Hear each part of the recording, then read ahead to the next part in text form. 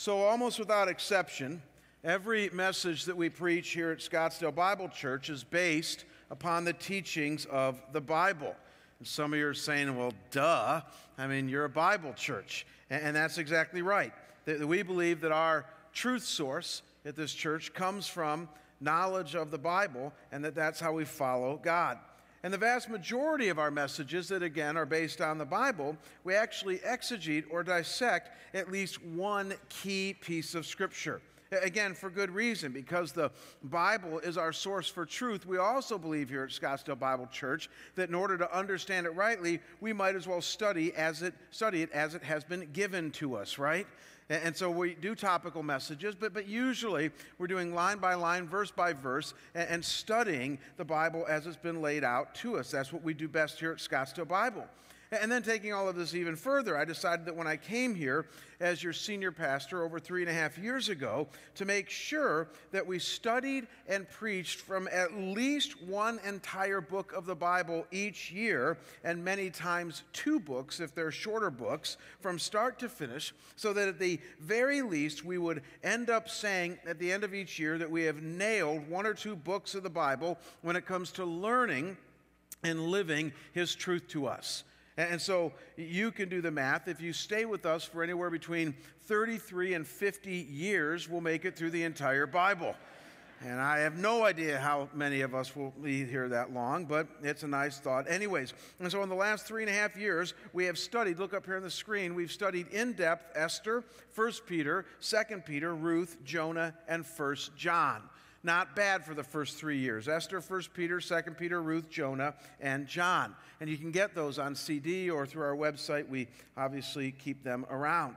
And so this morning, in keeping with our desire to study God's Word as it is laid out to us, we kick off a 10-week study on our primary book this year. It's the book of Philippians.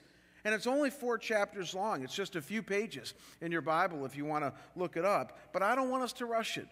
We don't want to simply sightsee or drive by this book and its truth. We want to get it, wrestle with it, digest it, apply it, and then nail it. And I believe that you're going to love the series that we're embarking on here today through the New Testament book of Philippians. All right? So why don't you bow with me right now? Let's ask God's blessing upon His Word.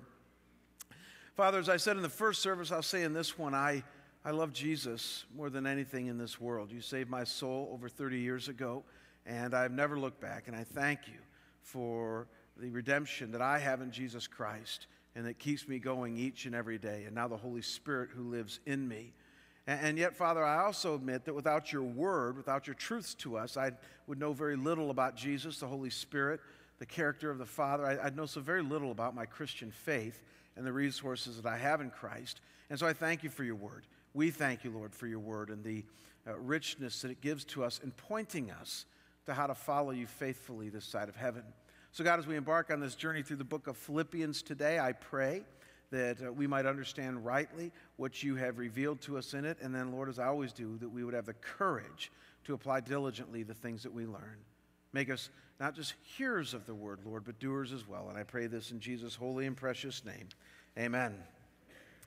And so here's what I want to do this morning as we begin this journey through the book of Philippians, and that is that I want to set up this series with you by literally walking you through what I call the setting, and then the reason, and then the theme that God has given us the book of Philippians. I know for those of you who are Bible study fanatics, those of you who have gone through the Bible a bunch of times, as soon as you hear somebody say they're going to do an introductory message that sets up the setting and the reason and the theme of the book that we're going to be studying, you think Snoozeville. You think, man, is this going to be a sermon that I'm going to tune out to or what? Because usually that stuff is quite dry, if not boring. But I'm going to do my best today, and hopefully the Holy Spirit is living in you and among all of us, to show you that the setting and the reason and the theme for the book of Philippians is not only very important to know for our journey through it, but it actually contains some really relevant stuff, some really practical and livable stuff, some really important stuff for you and me that we're going to need even today as we begin to digest the book of Philippians, okay? So just join in with me here here, and I think you're going to like where we're going. So first, the setting of the book of Philippians. Look up here on the screen. Here it is. It's an uphill struggle in a downhill culture. Can you relate at all yet? That was a setting 2,000 years ago for the book of Philippians. It was a book written to a people that had an uphill struggle in a downhill culture. And so look up here on the screen at some important fast facts about Philippians. Philippians was written by the Apostle Paul, who wrote 13 of 27 New Testament books, and he wrote it sometime between 60 and 62 AD, which means very little to many of you, but just not a way that it was written some 25 to 30 years after Jesus ascended into heaven, about 25, 30 years after Pentecost there. Paul was a founding pastor of the church in Philippi. He started the church around 49 AD in his second missionary journey. And so when Paul wrote this letter to the church in Philippi, the church was now about 11 to 13 years old, a relatively young church still. Scottsdale Bible is going to celebrate its 50th anniversary next year. That'll be a big deal for us, but just not a way that the book of Philippians was like 1/4 to 1/5 as old as Scottsdale Bible is. At the time of this writing of Philippians, Paul is now in jail in Rome, where he would die in just a few years. It's toward the end of his life. He'd been arrested for preaching his faith in a culture that didn't have the protections that you and I have when it comes to religious freedom. His good friend and sidekick Timothy is with him in Rome, and most likely Timothy is the one who actually wrote the book of Philippians as Paul dictated to him what he wanted him to say, and then he would make sure he got to the church in Philippi. Now, believe it or not, all that's prelude stuff. Here's the most important thing you need to know about Philippi when it comes to the setting in order for us to dive into this book, and that is that Philippi was a Roman colony in an historically Greek area. That's what you need to know. Philippi itself, the setting, is a Roman colony in an historically Greek area. It's located in the far northeast corner of what today is modern-day Greece. And Philippi was a town that had been founded some 400 years earlier, just before the time of Alexander the Great, by the Greeks, and yet it had been taken over by the Roman Empire about 90 years before Paul got there. And so over these 90 years, it had become a thriving, rugged military town, part of the famous Roman road, in which lots of veterans from the Roman army retired there. So if you want to picture Philippi back then, picture about 3 or 4 VFW halls with a bunch of grouchy men swapping war stories over a couple of beers. That would be Philippi back then. It was a rugged military outpost filled with a lot of men's men who were married to a lot of women's women. And so this brings us to the heart of what we need to understand about Philippi, and that is that it was a very secular city. And it was not a very friendly place to new or even any spiritual ideas. And yet certainly the kind of place that Jesus would have visited, amen. I mean, certainly the kind of place he would have gone to try to win lost people and talk to them about the kingdom of God. So Paul, on his missionary journeys, decides to go there. And yet what you need to see is that it's about as secular and remote from all the religious stuff in Palestine as you can get. Even geographically, this is true. Give me a click here, guys. Look up here on the screen. I want to show you this in black and white. This is a map of back then. What you would have is the Middle East, and then far western Asia, and then far eastern Europe. The Aegean Sea there on the left separates Europe and Asia. And so give me another click here. Here is Palestine today and back then. You can see it on the bottom right there. You see Nazareth and Samaria and Jerusalem. That's the Holy Land, where the temple is, where they pray, where all the rituals are. It's where Judaism, which is what Jesus was born in and under, was thriving at that time. And then give me another click here. This is where Philippi is. Do you see that there? Philippi is way off to the northwest, about as far as Paul the Apostle would go at that time until he eventually went to Rome. And Philippi, again, is a Roman outpost in which there's no temple, no synagogues, no traditions, no openness to God or spiritual things. It's way off to the northwest from anything remotely monotheistic. If they have any type of religion in Philippi, it would be one of the Roman fictitious religions or the Greek god system with Zeus and Apollo and all of that. But even that wasn't very alive there because, again, it's a bunch of ex-veterans who really aren't interested in spiritual things. And so what I need you to see is that there was not a lot of openness to God and the Bible in Philippi. And this caused a lot of conflict and even persecution at times for the Christians that you can read about in Acts chapter 16, if you like, because that's where it all started. And so this is the setting, a relatively new church in a 100-year-old colony in one of the most powerful cultures known to antiquity, the Roman culture, all filled with lots of secularism and moral relativism that was certainly not friendly to the truth claims of Christianity. And all I can say is that in many ways, this is definitely going to be a book that you and I will relate to very easily given our setting.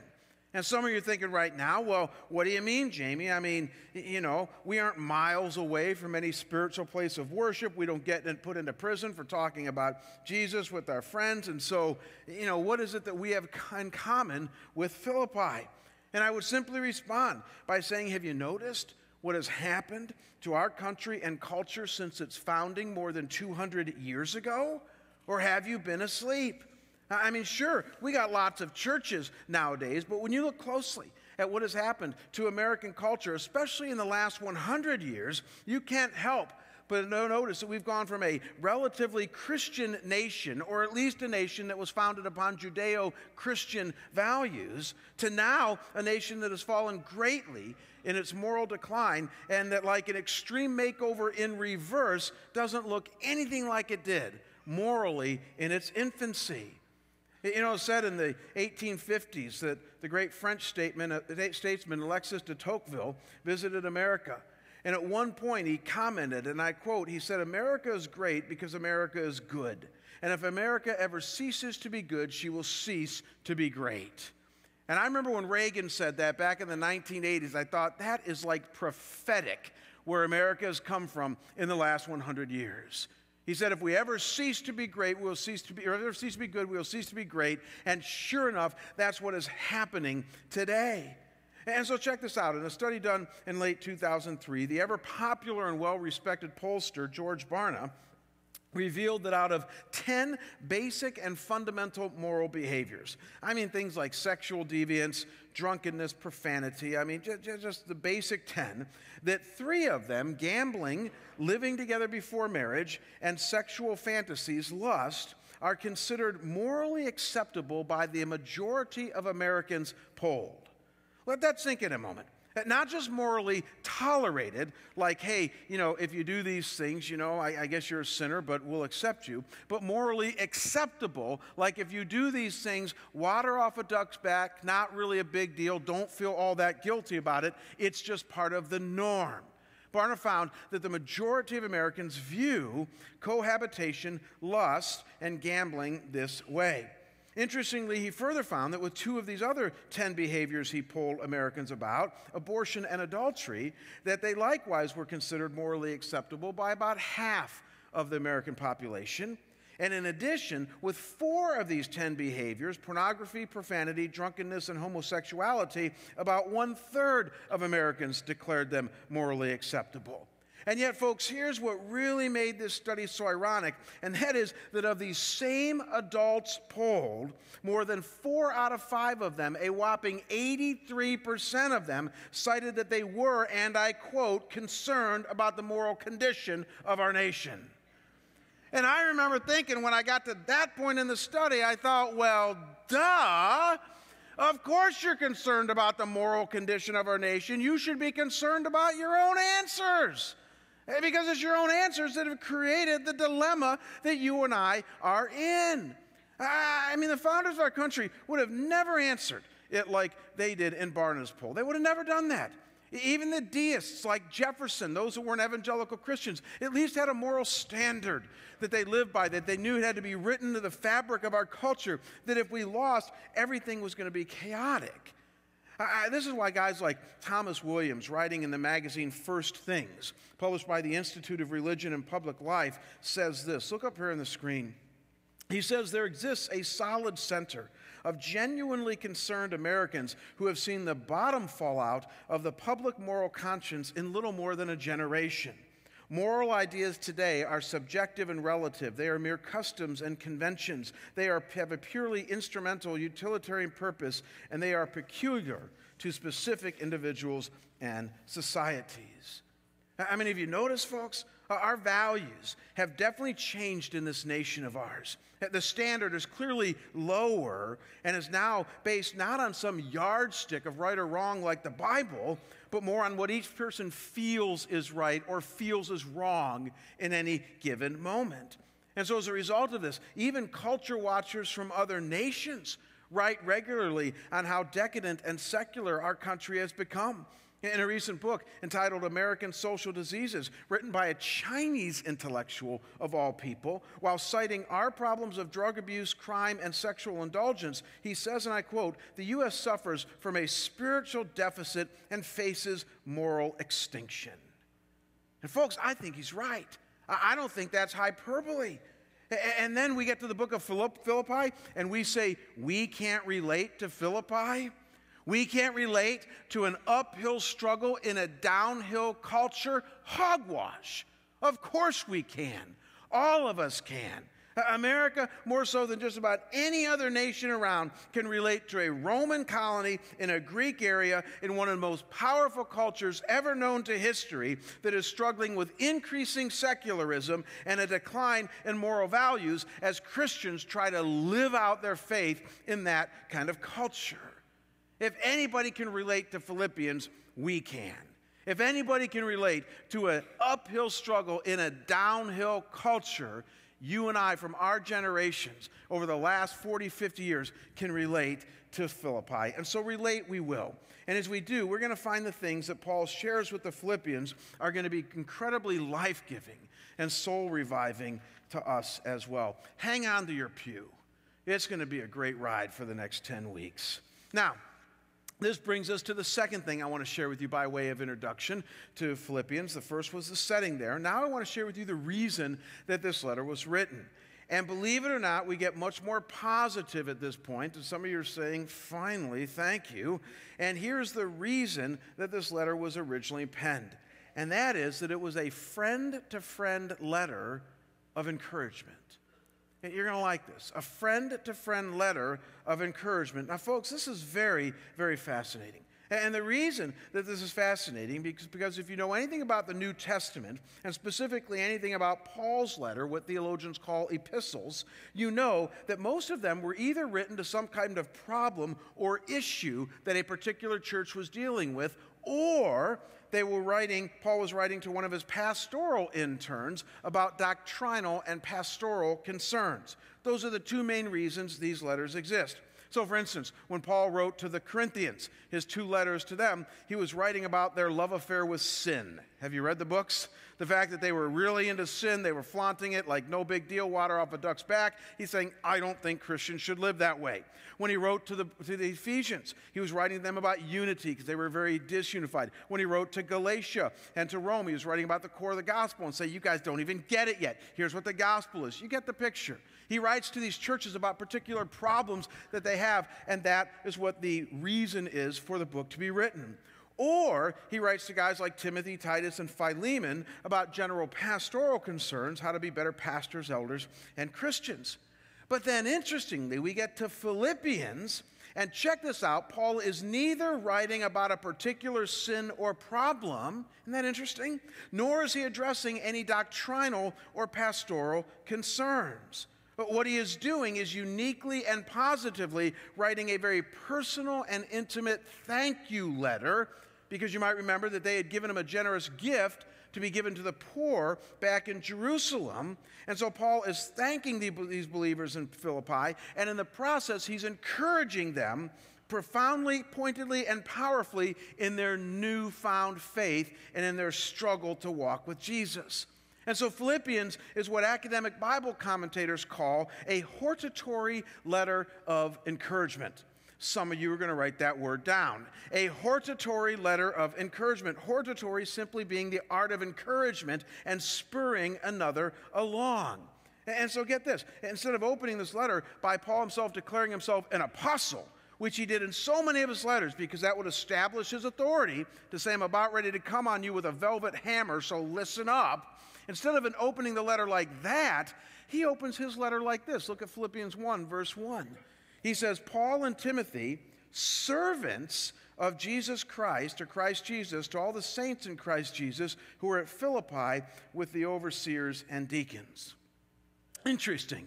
Servants, or as the famous New American Standard Bible clarifies, bond servants.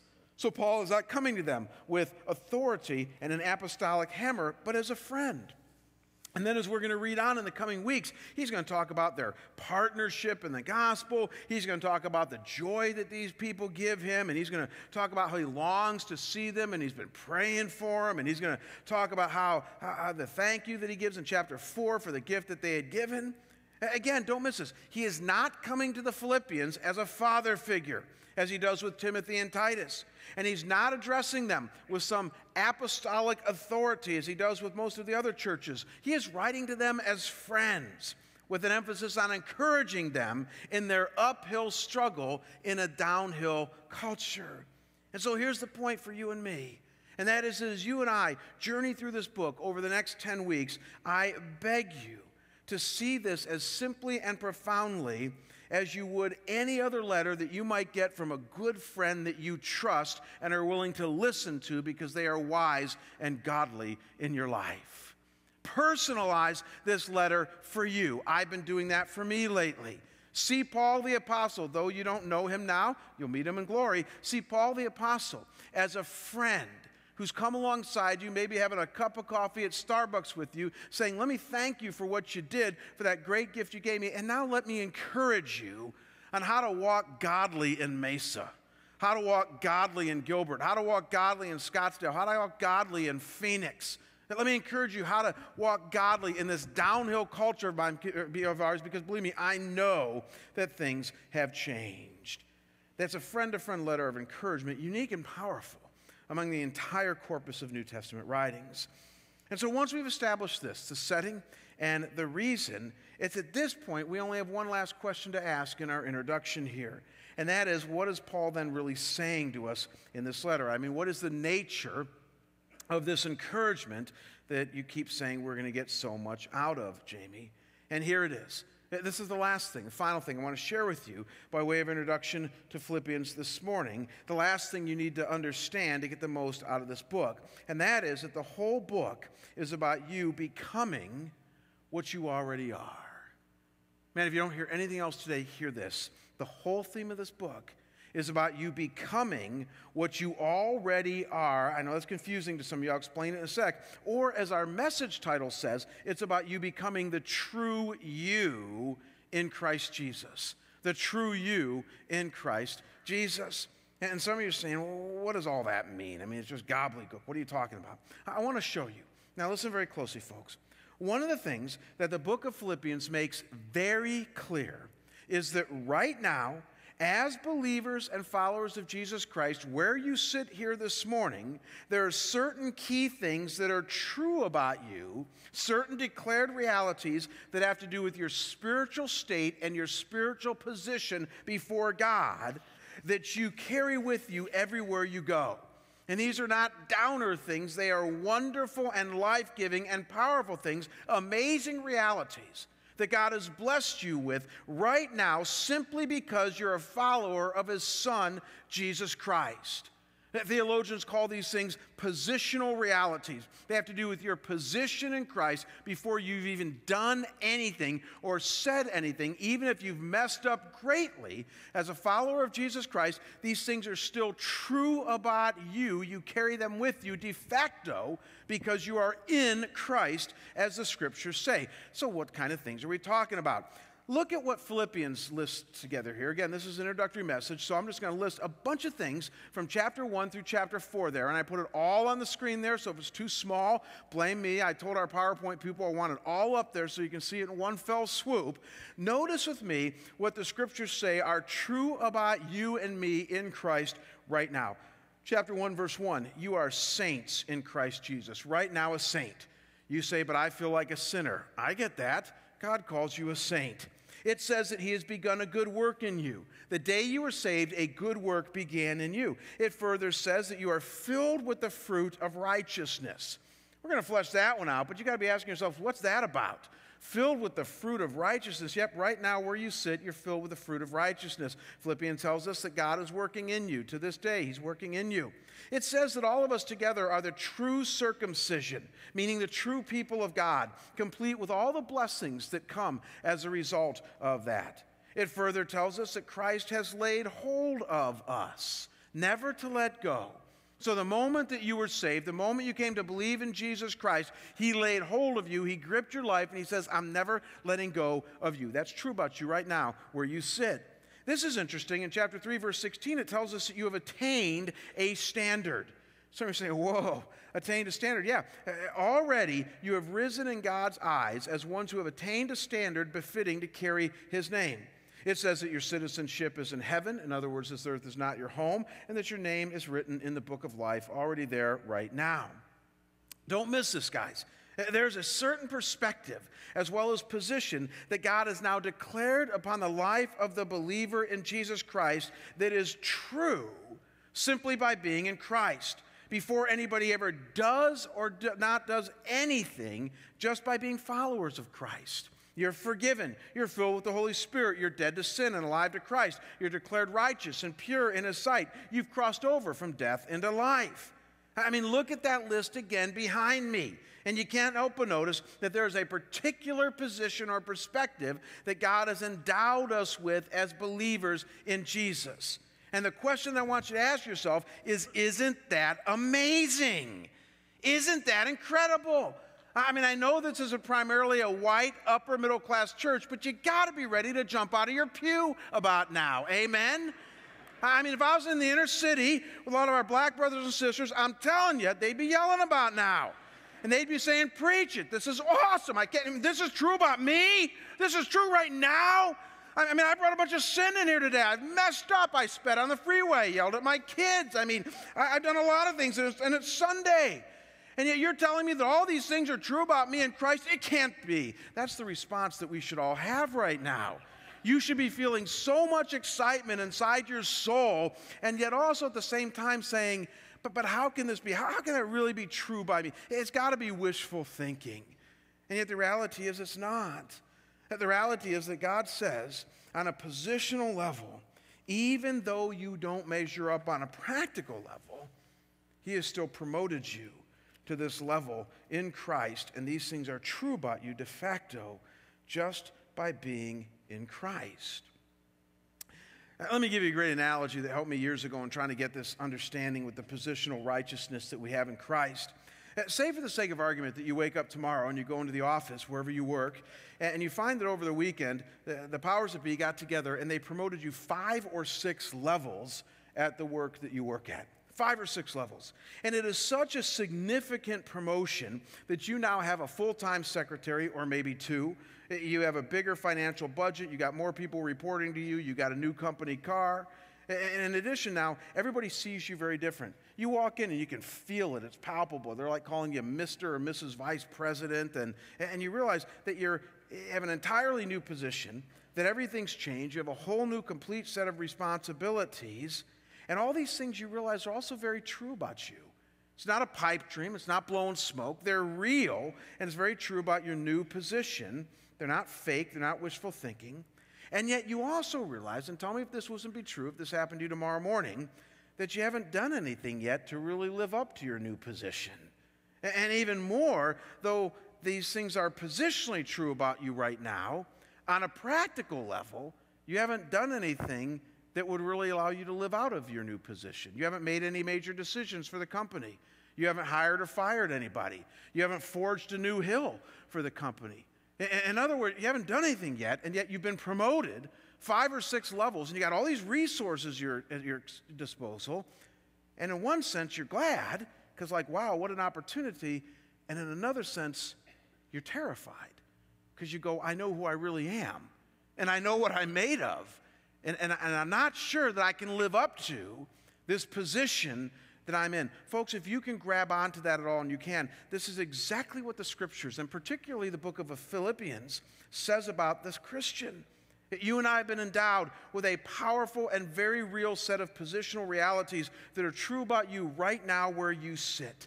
You are forgiven. You've been given power over sin, righteousness in God's sight. You have died with Christ, and now you're living to Him and not to sin anymore. As Ephesians 1:3 says, I think Troy read it earlier, you've been blessed with every spiritual blessing in the heavenly places.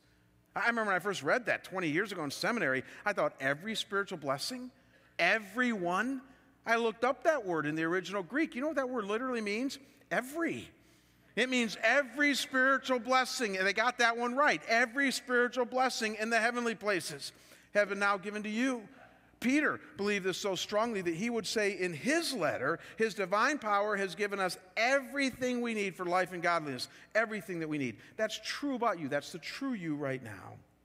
But like the guy who just got promoted at work and has all these wonderful truisms about him or her as well, he or she needs now to begin seeing himself or herself as well as living up to this new position in order to attain to it, right? And that's the note I want to end on. That's what the book of Philippians is getting at. You need to become what you already are.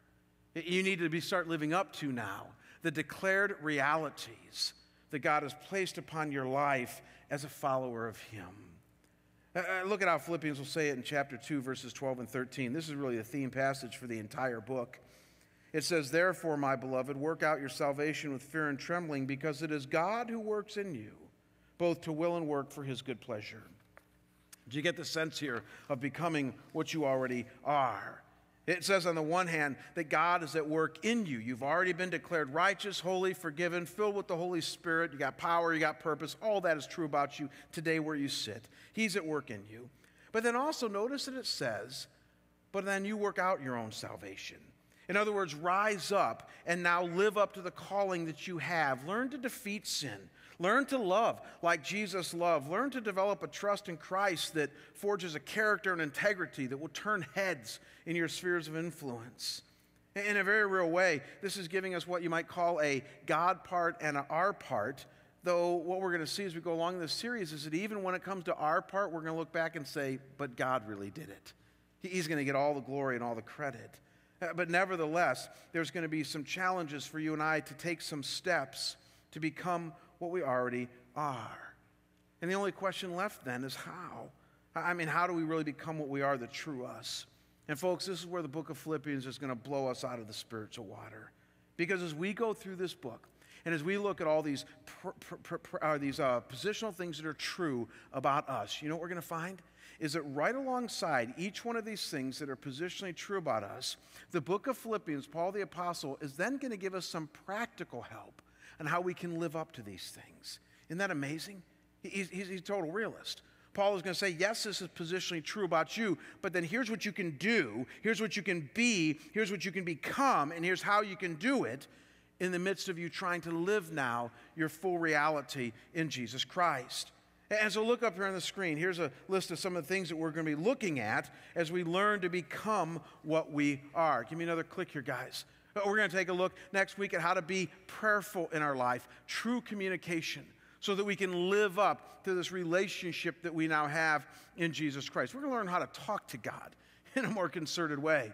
Then we're going to look at how we can become more persevering in our life. We're calling it holding true.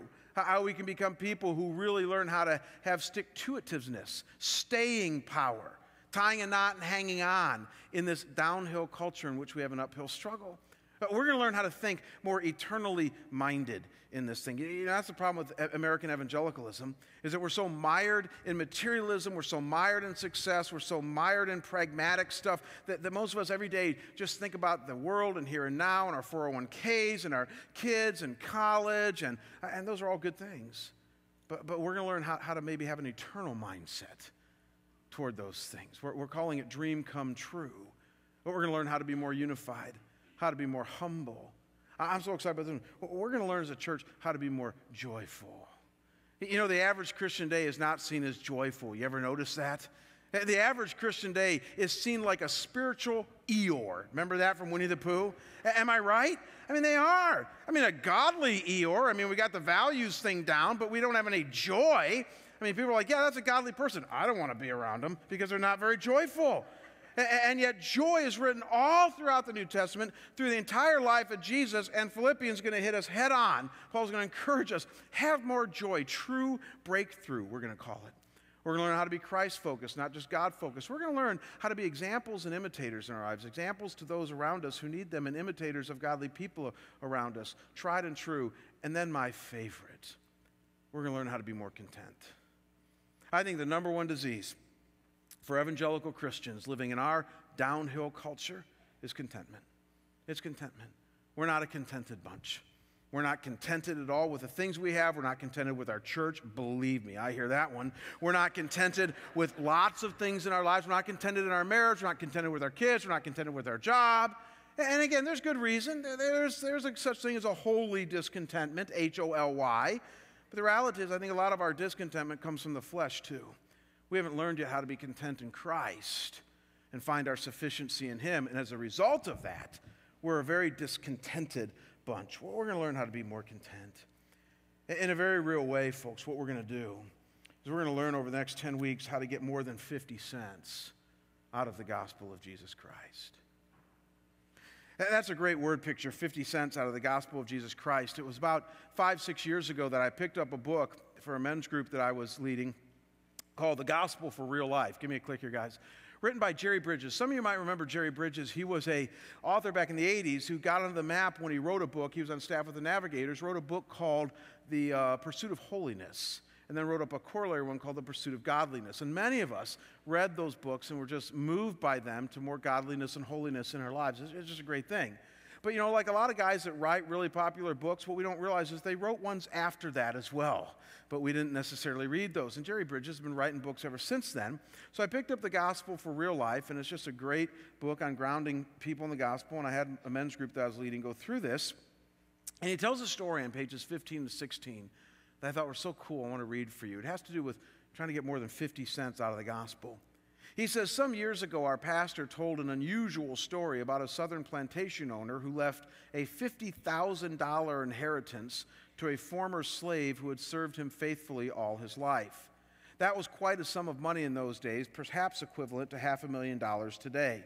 The lawyer for the estate duly notified the old man of his inheritance and told him that the money had been deposited for him at the local bank. Weeks went by, and the former slave never called for any of his inheritance. Finally, the banker called him in and told him again that he had $50,000 available to draw on at any time. The old man replied, "Sir, do you think that I could have 50 cents to buy a sack of cornmeal?" Not having handled money most of his life, this former slave had no comprehension of his current wealth. As a result, he was asking for 50 cents when he could have easily asked for much, much more. Bridges goes on to say, that story illustrates the plight of many Christians today. The Apostle Paul wrote of preaching to the Gentiles the unsearchable riches of Christ. Paul was obviously not reflecting on financial wealth, but to the glorious truths of the gospel. To use the figures from the former slave story, Paul was saying that each of us has $50,000 available to us in the gospel. Yet most of us are hoping we can squeeze out 50 cents worth. Why is this true? The answer is we don't understand the riches of the gospel any more than the former slave understood the riches of $50,000. And folks, I think Bridges is right. That's what the book of Philippians is all about. You and me learning to get more than just 50 cents out of the $50,000 gospel that we've been given. And so as we embark on this journey this morning, here's the choice that you have before you. I don't want to be a tough guy, but this really is the choice as you've been listening that you and I have before us. And that is that we can either stay mired in our comfortable world of churchianity, garnishing about 50 cents worth of the gospel through casual church attendance, sporadic Bible reading, prayers on the run, shallow fellowship that we all know leaves us empty. Or we can make a decision today to journey through the book of Philippians in a concerted fashion and learn to get thousands more spiritual dollars and riches out of our walk with Christ. Truly, folks, we're embarking on a journey over the next couple of months here at our church to become what we are, the true us, and it's a journey that will not disappoint if you take God at His word. And that's exactly what we're going to do. Let's pray. Father God, I thank you that once again your word comes along, and in the midst of a lot of the confusion and the unknowns and all the crud we deal with day in and day out, it adds absolute clarity to our lives. And Lord, if I don't miss my guess, there are many of us who come in here today with lots of things on our mind, things about our health, our work, our kids, our family, our neighborhoods, our world. Lord, lots of things that vie for our attention. And God, those things can get so very complicated so very fast. And yet, Lord, you come along and you say, lift your sights beyond all of that. I've made some things true about you in Christ. Let's now live from that vantage point. And so, Father, I pray that over the next few weeks, as we flesh out what it means to be forgiven, as we flesh out what it means to have the Spirit in us, as we flesh out what it means to be saints, what it means to have Christ have already laid hold of us to the point that we're now the true circumcision, as we, Lord, explore all of that and look at such themes as perseverance and communication and prayer and joy and contentedness and Christ focus. And Lord, as we do all that, I pray, God, that you do nothing but help us to become what you've already declared we are. And Lord, in that process, may you grow us. May you mature us. May you even grow some of us up finally when it comes to our relationship with you. God, we thank you for your word. We thank you that it points us so clearly to Christ, in which our joy is to be found. We pray these things in Jesus' holy and precious name. And the whole church says together, amen. God bless you guys. We'll see you next week.